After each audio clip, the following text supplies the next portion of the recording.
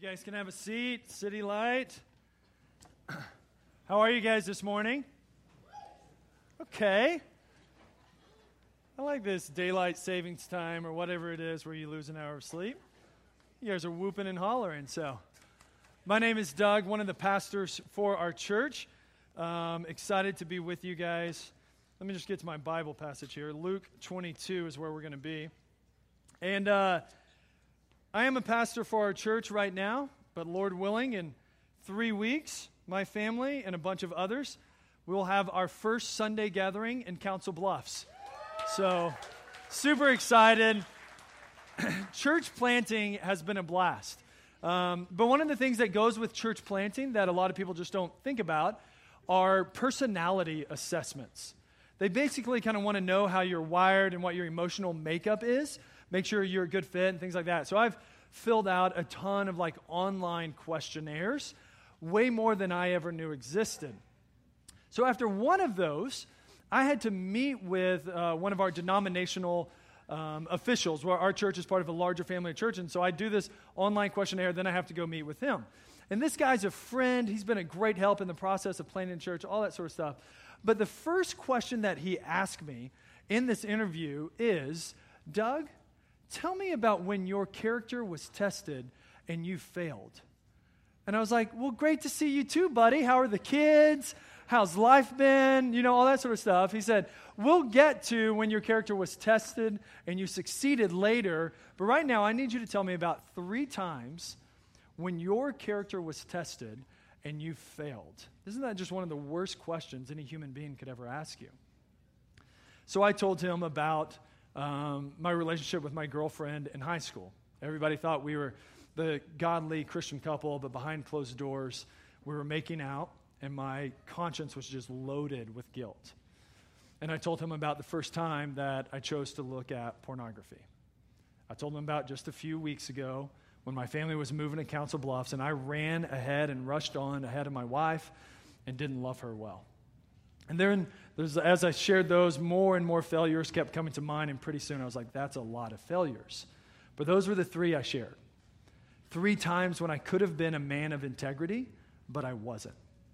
3 times when I could have loved others, but I didn't. There's 3 times when I could have honored Jesus, but I didn't.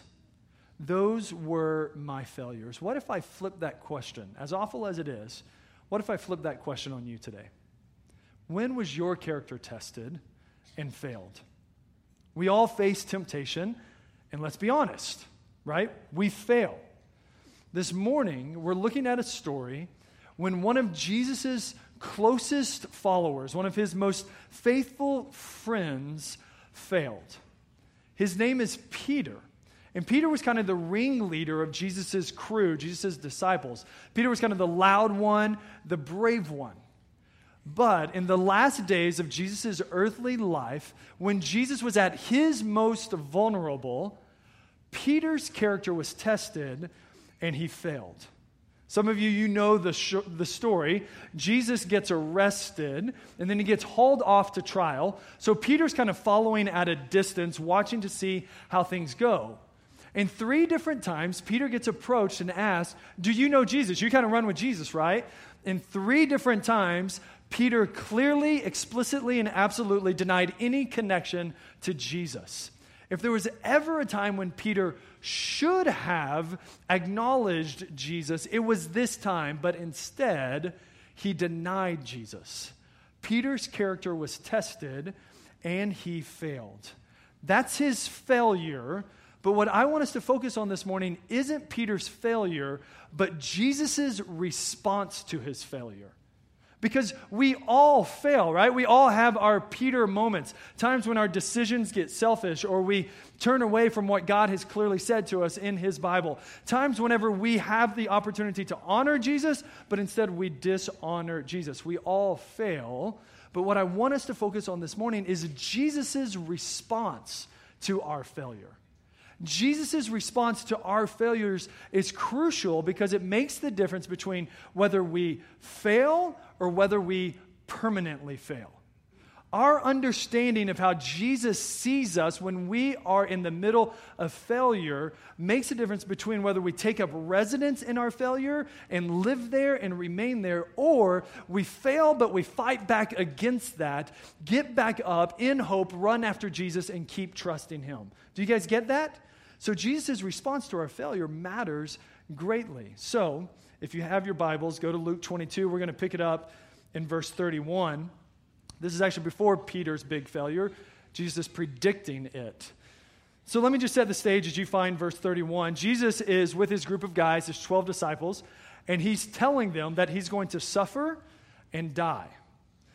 So it's not like a happy, peppy, fun conversation. It's not like some guys sitting on the couch watching the game and like telling stories about the good old days. No, Jesus is very serious.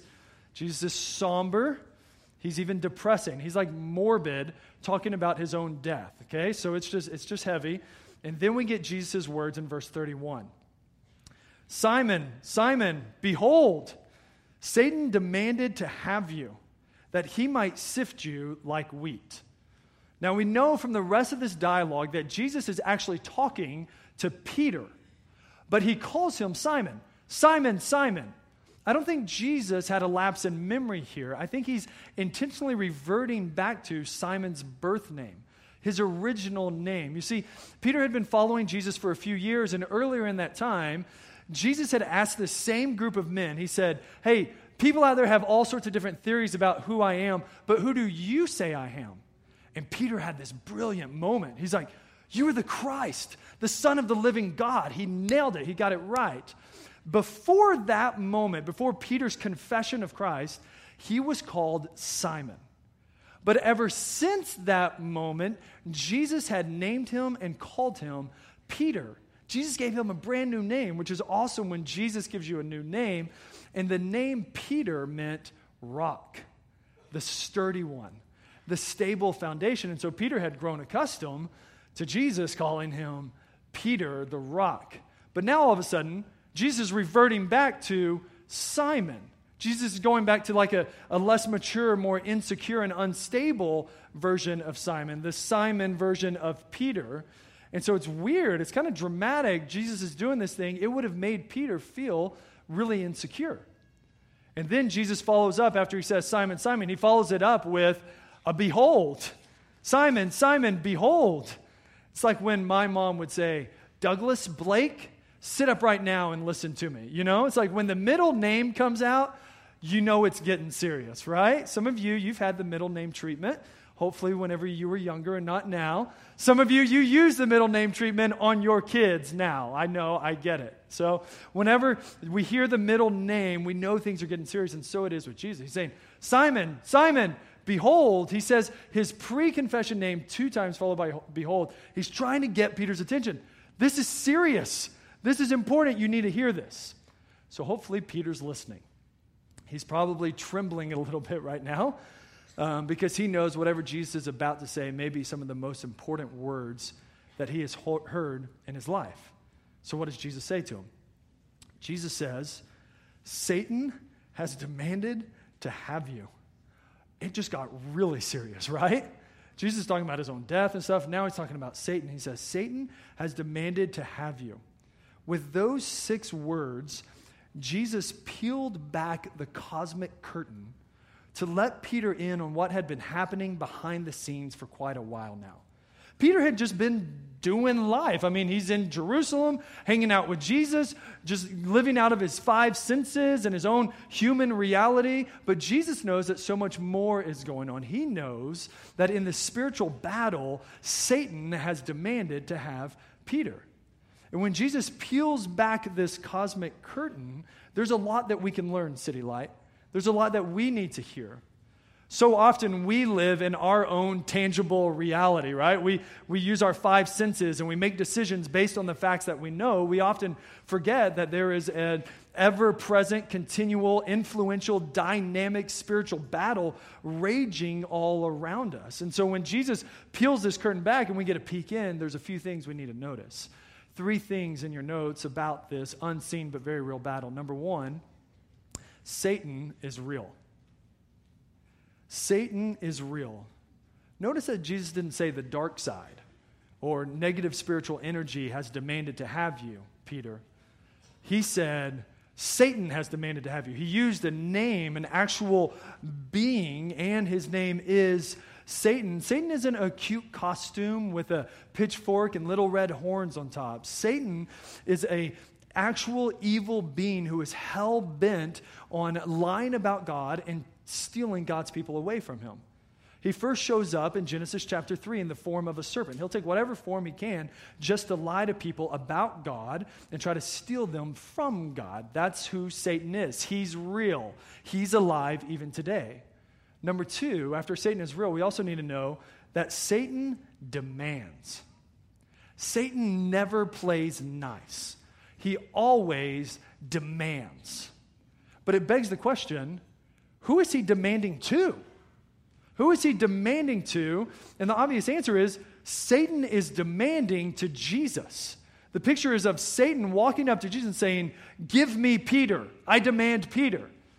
And it reminds us of a scene some of you may know from the Old Testament about a man named Job. Job was a righteous and an upstanding man, and his story starts out with this scene before the throne of God above. Satan enters in, and through conversation ends up demanding to have Job. Now, God doesn't give Job to Satan, but he does give some leash to Satan. He says, you can't have him, but you can do this. It's shocking. It's surprising. As scary as that is, that God actually gave Satan some leash, there's some encouragement and some comfort that we can find in Satan having to demand to Jesus, Satan having to demand to God. It's this: God is over Satan. He reigns over Satan. It's not like God and Satan, two equally powerful spiritual forces, and in the end we'll find out who finally won. No, Satan is under God, just like you and me and all of the universe and all created beings are under God. It's just Satan doesn't act that way. He's under God. He just doesn't act that way. He demands, he accuses, and he tries to pretend like he himself is God. So Satan's real. Satan demands. And number three, we need to learn that Satan wants to sift you like wheat. Satan wants to sift you like wheat. Now, some of you may be kitchen ignorant and farm ignorant like me. Like sift. That's an interesting word. Never heard that one before. So I asked my wife and did some Google searching, and sifting happens when all of the grain is put into a big sifter, and that's kind of like a colander, which I also had to ask my wife, what's a colander? So it's like this, she showed it to me, where you drain the water from the spaghetti, all that stuff, and it's like this wire mesh. So all the grain is put in there, and then it's just shaken around, it's thrown around up against the sides, it's pressed down, it's crushed on, all that sort of stuff, and the wheat germs, the actual little bits of wheat, fall through, they fall down. And so if you were to be a piece of wheat, you would not enjoy the sifting process. Okay, you would be thrown into this big bucket or small bucket, and then you're literally tossed around, thrown around, crashing, being pressed down, all that stuff. You were made as small and as weak as possible just to see if you survive, just to see if you can get through. That's how Satan plays. Satan wants to put you in his sifter that can take all different shapes and sizes, and he wants to throw your life around. He wants to shake you up. He wants to crash you. He wants to crush you. He wants to break you into tiny fragments just to see if you'll survive. Your misery is Satan's delight. It's evil. And all of that is happening behind the scenes. It was happening back then for Peter when he heard Jesus' words, and it's still happening today for you and me behind the scenes. Satan is real, and he demands to have you, and he wants to sift you like wheat. I know I sound like an old school preacher from the 1970s, bringing the hellfire and brimstone, but it's just true. It's there in the Bible. You may think it's just flirting with your secretary, but Satan's demanding to have you. You may think it's just a Facebook message to say hi to an old flame, but Satan is working to destroy you and your family. You may think it's just one more drink, just one little bit of bitterness, just one little white lie, just giving into unforgiveness a little bit, just a little digital image on the screen. But Satan is working to destroy your faith and take you away from God. It's never a game. It's never just for fun. Satan has demanded to have you, and he wants to sift you like wheat. It's not a fairy tale, and it's more real than the chair that you sit in right now. Satan will use poverty or riches. He will use loneliness or companionship. He will use comfort or pain. Satan will use your past, your present, or your future. Satan's sifter can take all sorts of different shapes. His shaking can go at all different speeds, but his one and only goal is to destroy you by taking your faith away from Jesus. Satan will use 1,000 different strategies and 1,000 different sifters if only he can steal you from God and destroy you. Your misery is his delight. So Jesus said, Simon, Simon, behold, listen up. And so can I just say, friend, behold, man, woman, listen, young and old, stop playing games. Satan has demanded to have you. And he wants to sift you like wheat. That's verse 31. And it's just there. Now let's please go to verse 32, okay?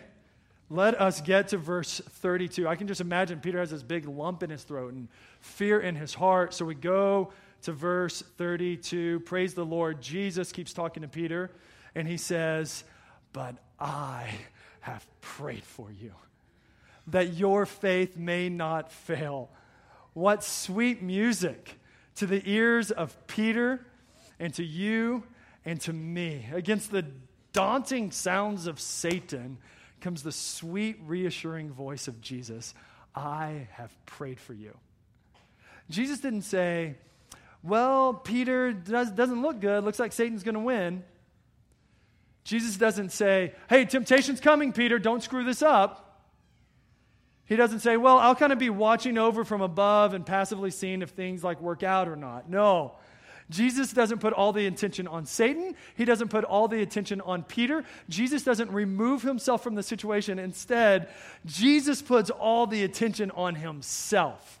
Jesus steps into the situation even before Peter realized the gravity of this whole epic, raging spiritual battle. Jesus had already stepped into it. He says, I have prayed for you. Past tense, Jesus is already battling. Now, I toss around the phrase, I'll be praying for you, way too loosely. On any given Sunday morning, I'll tell 5 or 6 people, oh yeah, I'll be praying for you. It's kind of like my way of saying, goodbye, I got to go now. I toss it around way too loosely, and then I forget, right? Jesus isn't doing that. That's not how Jesus prays. He's not giving the Christian farewell. He's not saying, hey, you know what? I probably should pray for you, and I have some good intentions in my heart of praying for you. And maybe if I set a timer on my phone, and if it goes off and I'm not in a meeting, then I'll take a few seconds and pray for God to bless you before you have your surgery. That's not what Jesus is doing. That's what I might do, but Jesus is saying, I've already prayed for you. Jesus' praying is trustworthy and sure. He has already gone to battle for Peter. He squared up against Satan, and he fought, he dueled, he labored, he battled for the sake of Peter. He's not saying, one day I hope to pray for you, Peter. He's saying, I already have. Jesus' praying is also sacrificial. Think about what Jesus has to give up to be praying for Peter. He gives up his comfort so that Peter can be kept secure. He gives up his convenience so that Peter can be kept near to him. Even in Jesus' own darkest hour, the cross is in view here for Jesus. Even with that in view, Jesus gives up his time, his schedule, his energy, and his affections to pray for Peter. He says to Peter, I have prayed for you. Prayer always comes at a price, especially for Jesus. And at the top of Jesus' prayer list is what? What is the thing that he prays for? He prays for Peter's faith. Not his health, not his safety, not his friendships, not his leadership development. At the top of Jesus' prayer list is Peter's faith.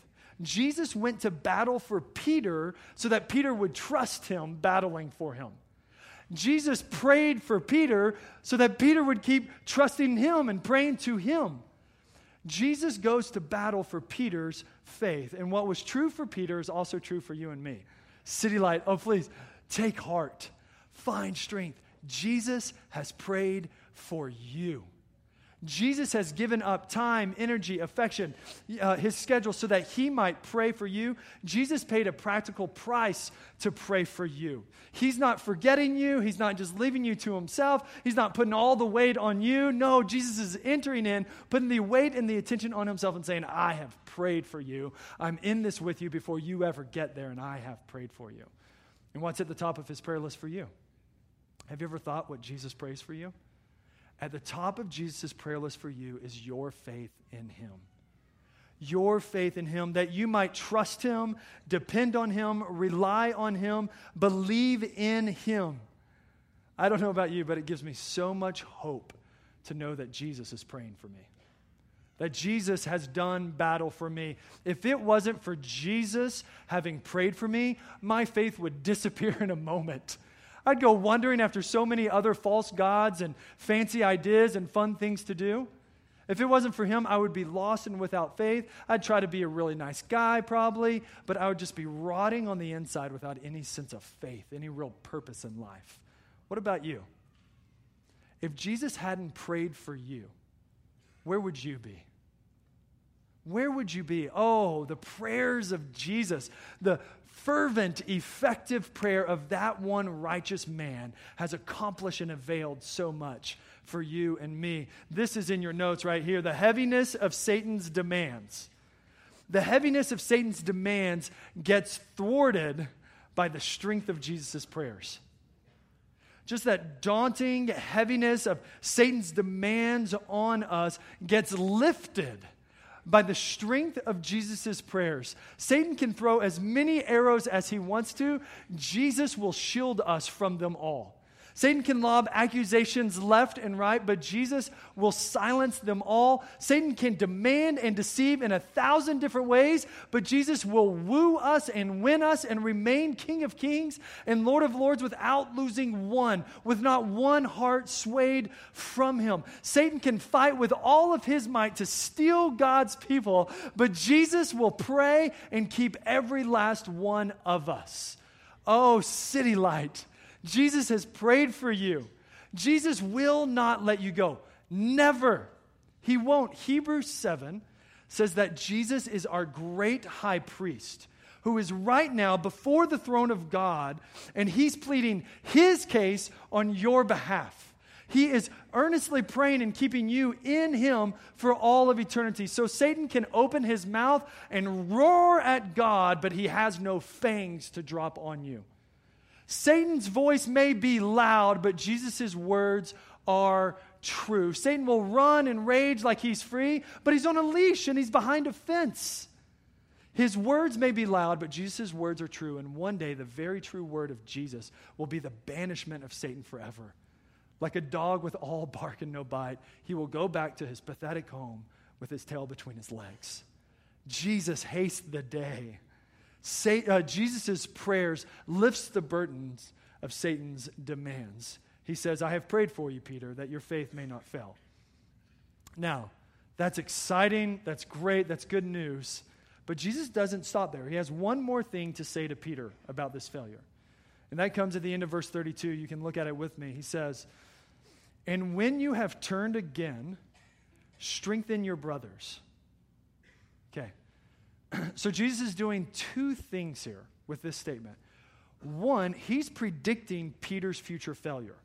Okay? He says, when you have turned again, meaning Peter has turned away from Jesus, and Jesus is saying, hey, when you turn again, okay? So Jesus is predicting Peter's future failure, but he's also predicting Peter's future ministry. Think about this and marvel at our Jesus. Jesus knows that Peter is going to deny him. He even knows the specifics of how it will go down 3 times before the rooster crows.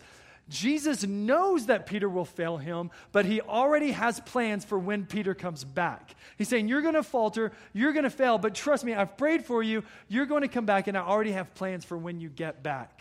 When you have turned again, strengthen your brothers.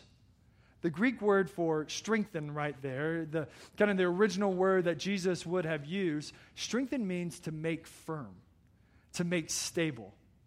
In other words, Jesus is saying, Peter, you're still going to be that rock for my church. Yes, you're going to falter and you're going to fail. You're going to revert back to Simon for a little while. But trust me, I've prayed for you. I will bring you back, and you're going to be that rock. You're going to be that solid one, the sturdy one upon which I build the foundation of my church. You are my rock, Peter. I called you that back then, and I will call you that again. He's saying to Peter, your failure is real, but it is also the gateway to your future ministry. Did you catch that? Your failure is real, but it's also the gateway to your future ministry. I think of my friend Bill. Bill, for many years, was addicted to meth. And it was a real failure. I mean, it was destructive decisions, and it hurt people around him. It dishonored Jesus. But Jesus prayed for him, and Jesus delivered him. And now what once was Bill's failure has turned into a fruitful ministry. He has seen many other men delivered by Jesus from addictions. What was his failure turned into fruitful ministry with Jesus. I think of myself. I started this sermon with a list of failures for you, and that's just the first 3 out of hundreds, right? Pretty soon my life can begin to feel like a just series of failures. But Jesus prayed for me. He delivered me out of those. And even when I'm in the middle of them, he's with me, praying for me. And so now I'm able, because of that grace and out of gratitude, to say, this is who Jesus is. I want to give him away to others because of his kindness to me in the midst of my failures. Our failures are real. We have and we will fail. Jesus knows it. Satan knows it. And we know it. The question isn't whether or not we will fail. The question is, how does Jesus respond to our failures? In this story, Simon Peter tells us that in the midst of our failures, Jesus doesn't respond with disgust and disappointment. He doesn't just throw guilt and shame upon us. He doesn't leave us trapped in our failures. He doesn't just hover over us and hope that everything works out in the end. Oh no, Jesus steps in, even in the middle of our failures. He prays for us and he protects us through his praying. At the end of this chapter, you could go forward and read it later on this week. Peter ends up denying Jesus. He denies him 3 times, just like Jesus predicted. Jesus was absolutely correct. And then the rooster crows. Peter remembers, and the story says that he looks across the crowd, and he and Jesus meet eyes. Peter looks over and sees the face of Jesus. Jesus looks over and he sees Peter. My question is this. What do you think Peter saw in the face of Jesus? What do you think he saw in Jesus' eyes? Your question reveals, or your answer reveals so much. I think Peter saw the face of mercy. I think Peter saw the face of grace. I think he looked across. He had just denied this man 3 times. He looks across to see Jesus, and he remembers this conversation. And he says, Simon, Simon, behold, Satan has demanded to have you. And Peter's going, that's happening right now. That's what's going on. I'm in the middle of it. And then he goes, oh yeah, but Jesus has prayed for me, that my faith won't fail. And so he's girding up. He's getting strong. He's saying, no, Jesus is praying for me. I can't get through this myself, but he has already battled for me. And then he remembers Jesus saying, oh, and when you turn again. And so Peter's like, yes, I'll come back to him. When you have turned again, strengthen your brothers. And so Peter, even in the midst of his failure, is receiving protection from Jesus. He's receiving prayers from Jesus, and is receiving purpose from Jesus to go and serve his brothers. And City Light, may we, even in the midst of our failures, see the face of Jesus. He's not casting shame and guilt on us. He's praying for us, and he's protecting us, even in that moment. So would you pray with me? And let's ask Jesus to help us see this, to help us know this. Oh, Father, would you come now through your Holy Spirit and through your word, and would you be speaking to hearts even now? Open hearts up, open eyes up. There's some who came in this morning just for another church service, and you have more plans for them. There's some who came in this morning, and they feel like they're stuck in the failure right now. They did something this last week that they're so ashamed of. They did something years ago that they've never told anybody, and the guilt's just weighing on them. They taste failure even now, and you have a word for them this morning. Not just from some preacher guy on stage, but from your Holy Spirit. So Spirit of God, would you be speaking? If some of you who are on the prayer team, we have a prayer team that regularly serves. If you're on the prayer team, would you just quietly dismiss yourself and go to the back, put on your lanyard so that you could pray with some folks? And I just want to pray into a few things. Don't get in a rush here, City Light. We've got plenty of time. No need to leave, no need to get on out. Just pray for a little while. And there's some of you who I feel like need to realize the gravity of the games you're playing with God. That you're playing into Satan's hands. And Satan is real. He's demanding to have you, and he wants to destroy you, and you just need to realize the gravity of that. It's not fun, and it's not easy, but it's real. And so, Holy Spirit, would you bring that upon the people who need to hear that? And then some of you also need to hear the reassuring voice of Jesus this morning. He's not watching from a distance, hoping you don't screw it up. He's before the throne of God the Father right now, praying on your behalf. He's praying for you constantly. Jesus died on the cross for our sins, but he rose again so that he could pray for us for all of eternity. May you hear the voice of Jesus praying for you. Jesus, let them hear your mercy. Let them hear your grace. Let them hear your kindness, even in the midst of their failures. And I really feel there's a lot of us who we feel paralyzed by our failures. And for some of us, it's failures from years, decades ago, that are still paralyzing us. For some of us, it was just a few hours ago. And you need to hear the words of Jesus. When you've turned again, go strengthen your brothers. There's some of us who need to realize that our failures are gateways to future ministry. We are not paralyzed, and we need to just go get to work. Stop dwelling on the failure. Go get to work. The Holy Spirit will take care of you. He's got you covered. Jesus is praying for you. Go get to work. So, Father, through your Spirit, would you be communicating this to hearts? There's 1,000 different needs here, and I love that you are praying right now, Jesus, to meet all of those needs. Help us to sing loud. Help us to go be prayed for, pray with. Would you come and be glorious in this room, be glorious in our hearts? We look to you now. In Jesus' name, amen.